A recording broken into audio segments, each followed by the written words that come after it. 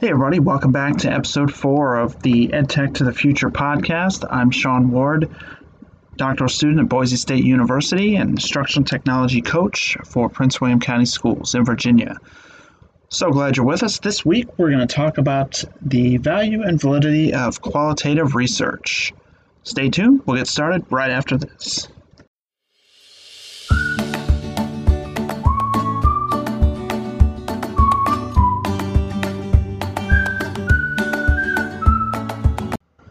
Welcome back, everybody. So glad you're with us, and thanks for listening on your favorite podcatcher app. The EdTech to the Future podcast is available on several different platforms, including Anchor, Google Podcasts, Spotify, Breaker, Overcast, Pocket Cast, and Radio Public. So glad you're with us. So this week, I kind of wanted to talk about we've dived into our fall semester at Boise State. We're a few weeks into that now, as well as a few weeks into the school year. So while it's been a busy couple of weeks, topic that we're learning about in one of my classes is the idea of qualitative research. And we've been doing some reading, and this class in particular is focused on qualitative research as opposed to quantitative research. And we read an article. First of all, qualitative research, what is it? It's defined by Creswell as a complex type of research that's both inductive and deductive in its analysis. It emphasizes the voices of the participants in their natural settings. It contributes to literature and includes the reflexivity of the researcher in their description and interpretation of the problem. So when I hear that and when I think about the quantitative is kind of more your numbers and statistical, how well they do on a test. It's kind of easier to get data from the quantitative type of research. I think of qualitative, on the other hand, is the type of research that gives you the thoughts, feelings, and perceptions behind those numbers that you attain on the quantitative side. In one of the articles we read, Tracy in 2010 described qualitative research as being like a crystal. She says, with various facets representing the aims, needs, and desires of the various stakeholders. That's kind of an interesting visual. That's kind of interesting to think about as if you were like looking into a crystal ball and you could see all the elements of your research study through multiple lenses and different lenses. So I think that was a very interesting visual way to think about this type of research. As I mentioned, this is kind of where you can take the participants' feelings and thoughts about the process into account along with all the numbers. You got to dig deeper, dig beneath the surface below how they did on their assessment score, right? And we also read about the thought process of researchers over time. One point, there was a period where we thought about it in terms of positivism. And then now, today, we're kind of moving towards what is considered post-positivism. So positivism is the idea that knowledge is describing the things we directly experience and observe. So what's right in front of us, what are our experiences, that's what we know. If we can't directly observe or measure it, things like thoughts and emotions, then it's not only worth studying and not helpful to the contributions of science. That's how positivists think about this type of stuff. I think about visions of scientists in lab coats observing rats in a cage and observing their reactions to the experiments. Stuff like that. You're doing a direct experiment, you're making observations as to what's happening, you're writing them down. You can tangibly put a number or a qualification to it, so it makes sense to you that way.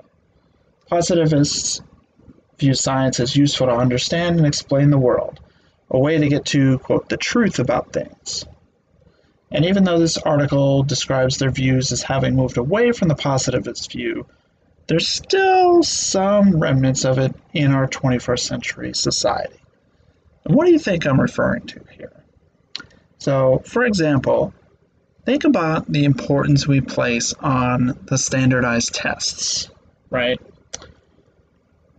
And it's different depending on your school district and where you're located, and all kinds of stuff like that. But just the idea that the vast importance that's placed upon these standardized test scores, to the point where like the school shuts down while it's happening, and be quiet in the hallway and don't make a sound because these kids might get distracted. And there's so much like pressure, whether it's self-induced pressure by the student themselves or pressure from within or above and beyond the school. It's kind of crazy.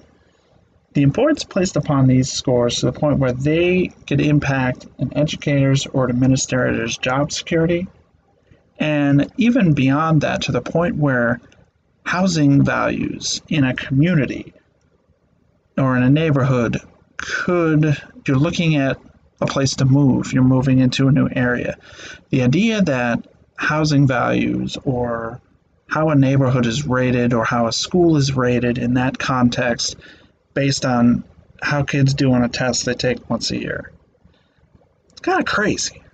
But I think of that as an example of this positivist type viewpoint where kids take a test, we get these scores, it makes sense. You can see, okay, they did well, they didn't do well, it's black and white, there's numbers you can report to people that need to be reported to. It's kind of all you can tangibly explain whether it's good or bad based on those numbers. There's like a passing score and a pass advanced score and stuff like that. I consider that as, even though we're moving away from this positivist viewpoint, according to this article, we're still very much, in some areas of our society, we're still very much have this viewpoint. There has been a shift away from, as I mentioned before, what is known as post-positivism. Post-positivists recognize there's not a significant difference between the way scientists think and approach their work and the way people think and approach their everyday life. That's kind of an interesting thing to think about.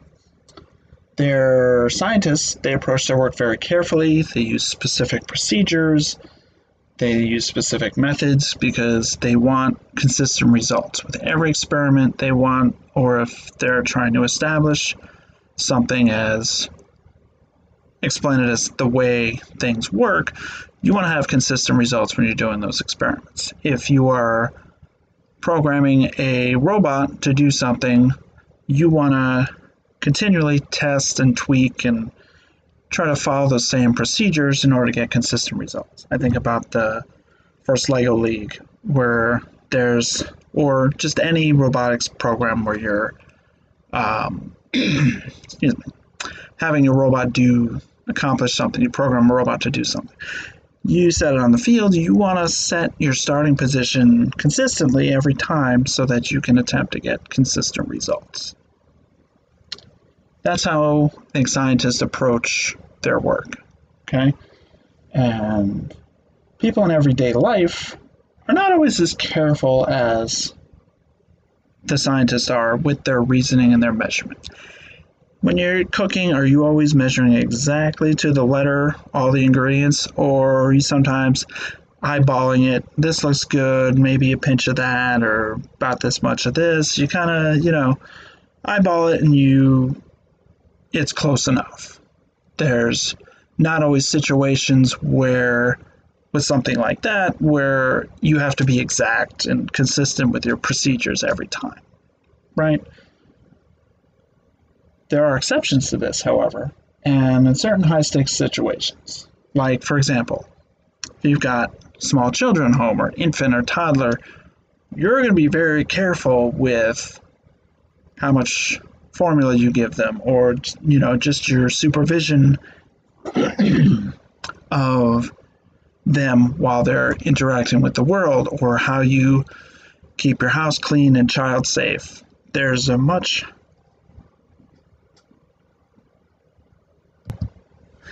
higher stakes than certain other things in our aspects of our everyday life, so you're more careful and paying more attention in situations like that. Post-positivists emphasize the importance of multiple measures and observation and research and triangulating those to get a better idea of what's happening.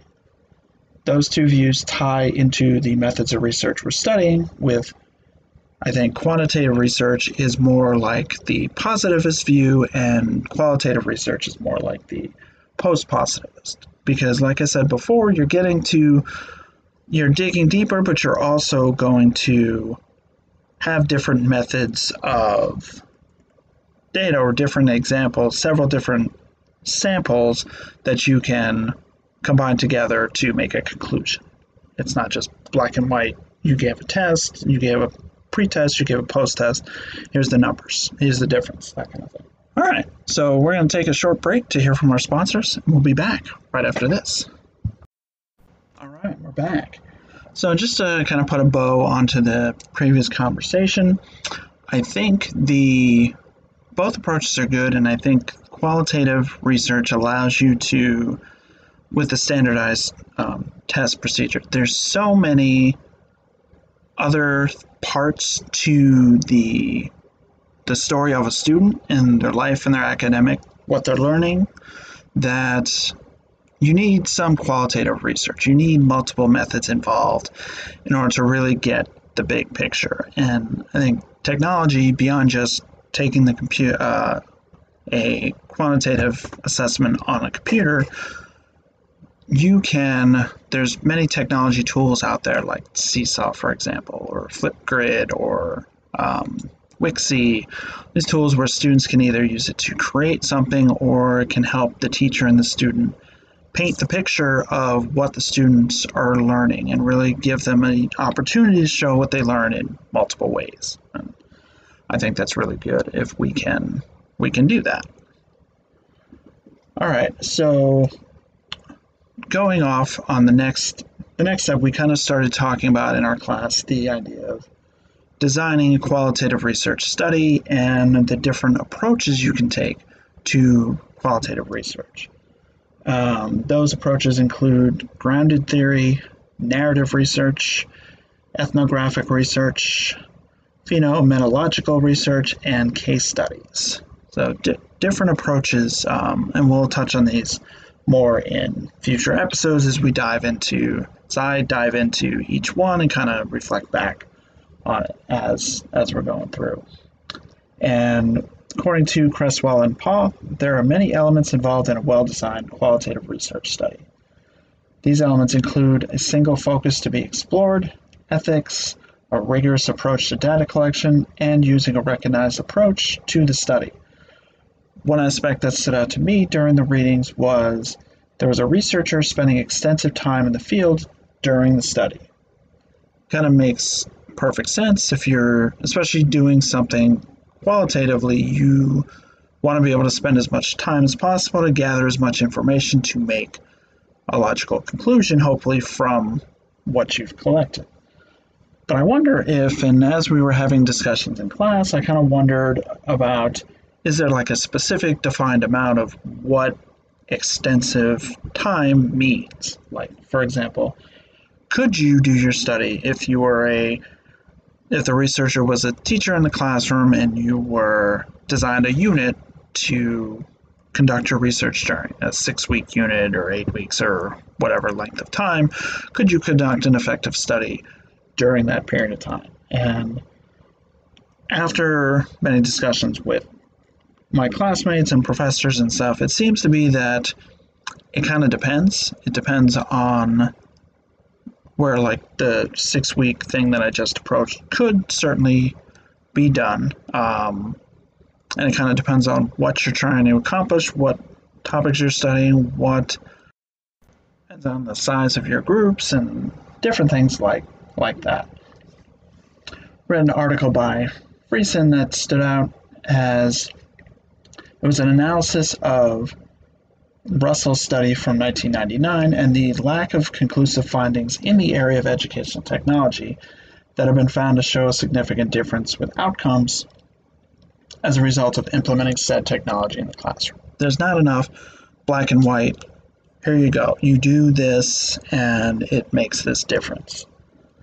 Even though Russell's work was published 20 years ago, still, even today, there doesn't seem to be a wealth of these studies out there that decisively state the specific impacts of educational technology on student learning. It feels to me like some of these things we're trying to do as technology coaches to fuse the innovations and convince people to, try new things and integrate these new tools and come up with these new innovative ideas in the classroom might go over a lot easier if we had that definitive studies to tie our hat to there. Some of those conversations might go over a lot easier. And reading about the different approaches on the surface, and like I said, we're going to dive into this more in our class going forward, but I seem to be leaning towards the idea of like a grounded theory, which I'll elaborate on in a minute, or a case study approach. So I haven't zeroed in on the topic I'm planning to choose, but I think looking at the experiences of the students or participants involved is very important. A narrative approach may come into play if there happens to be one participant, one student that stands out as being unique during the study. I think back to a couple years ago, we did a Minecraft lesson with the second grade class, and there was one student in particular that stood out to me because I had known him as someone who was a struggling reader, but in this context of this lesson, he was a avid Minecraft player at home, and this was a great opportunity for this student to stand out. And he knew how to play the game, so he was able to help other students navigate through the world as we were doing our lesson, other students who were less experienced. So that was a student so something like that, examples of a student in a situation like that would be the cause for a really good narrative approach, telling the story of this one participant. And as I was thinking about these things, my professor had pointed out that what I had said earlier about different things coming into play and maybe focusing in a different direction as the study's going on, which is a great example of the emergent nature of a qualitative research design. So you might start out with a broad approach, your topic, and then as things are going in, you might narrow your focus. You might focus on a particular case. Things may take a different direction depending on the information you collect. It's very interesting. And that kind of leads me to talking about the grounded research theory approach, which we studied last week. Grounded research theory, I think, is best applied in contexts where there's unclear processes or unestablished theories, stated by Creswell and Poth in 2017. I think this theory is very interesting and seems it could be conductive when researching topics like emerging technologies that may not have had a ton of prior research written about them. I also think that this method could be used to develop research that is, as Baldwin, Ching, and Friesen state, grounded in practice and reflects the reality of what teachers are doing. So when I'm thinking about my own research, topics related to game-based learning may be a good fit with this particular theory.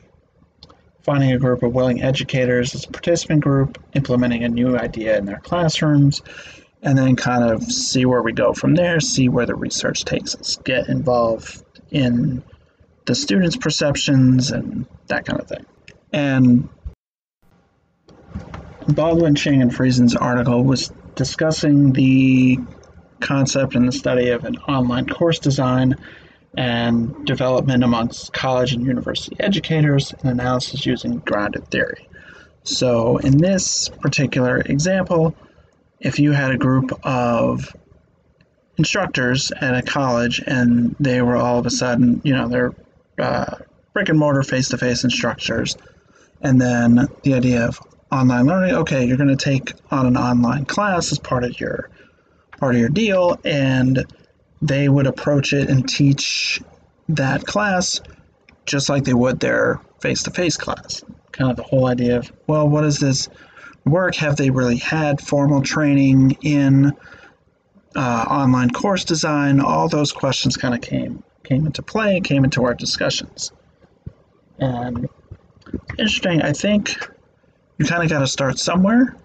So if you're put in a situation where you're teaching something for the first time, maybe you haven't fully been ingrained in or trained in the methods of how to do that, but you kind of give it your best effort and go utilize your experience and go best what you can.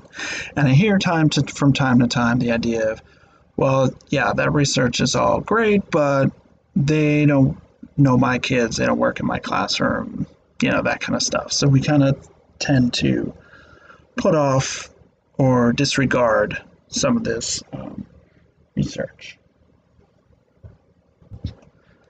And I think one of the points we get from the article is the grounded theory, and whatever the reality might be, could be a good basis for helping to develop these strong methods for, improving the situation. Great, it started out like this, but does not always need to end up that way. You can get better, you can learn, you can, develop and take however things start and continue to grow. It's like, I'm not good at this today, but it's not a permanent condition. You can learn and do research and get better and all those good things.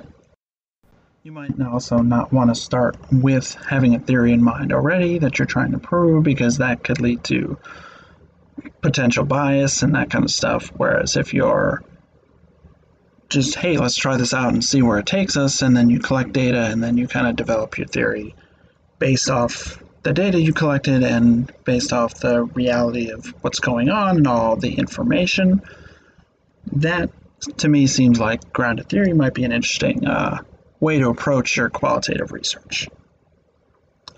Back to wrap it up right after this.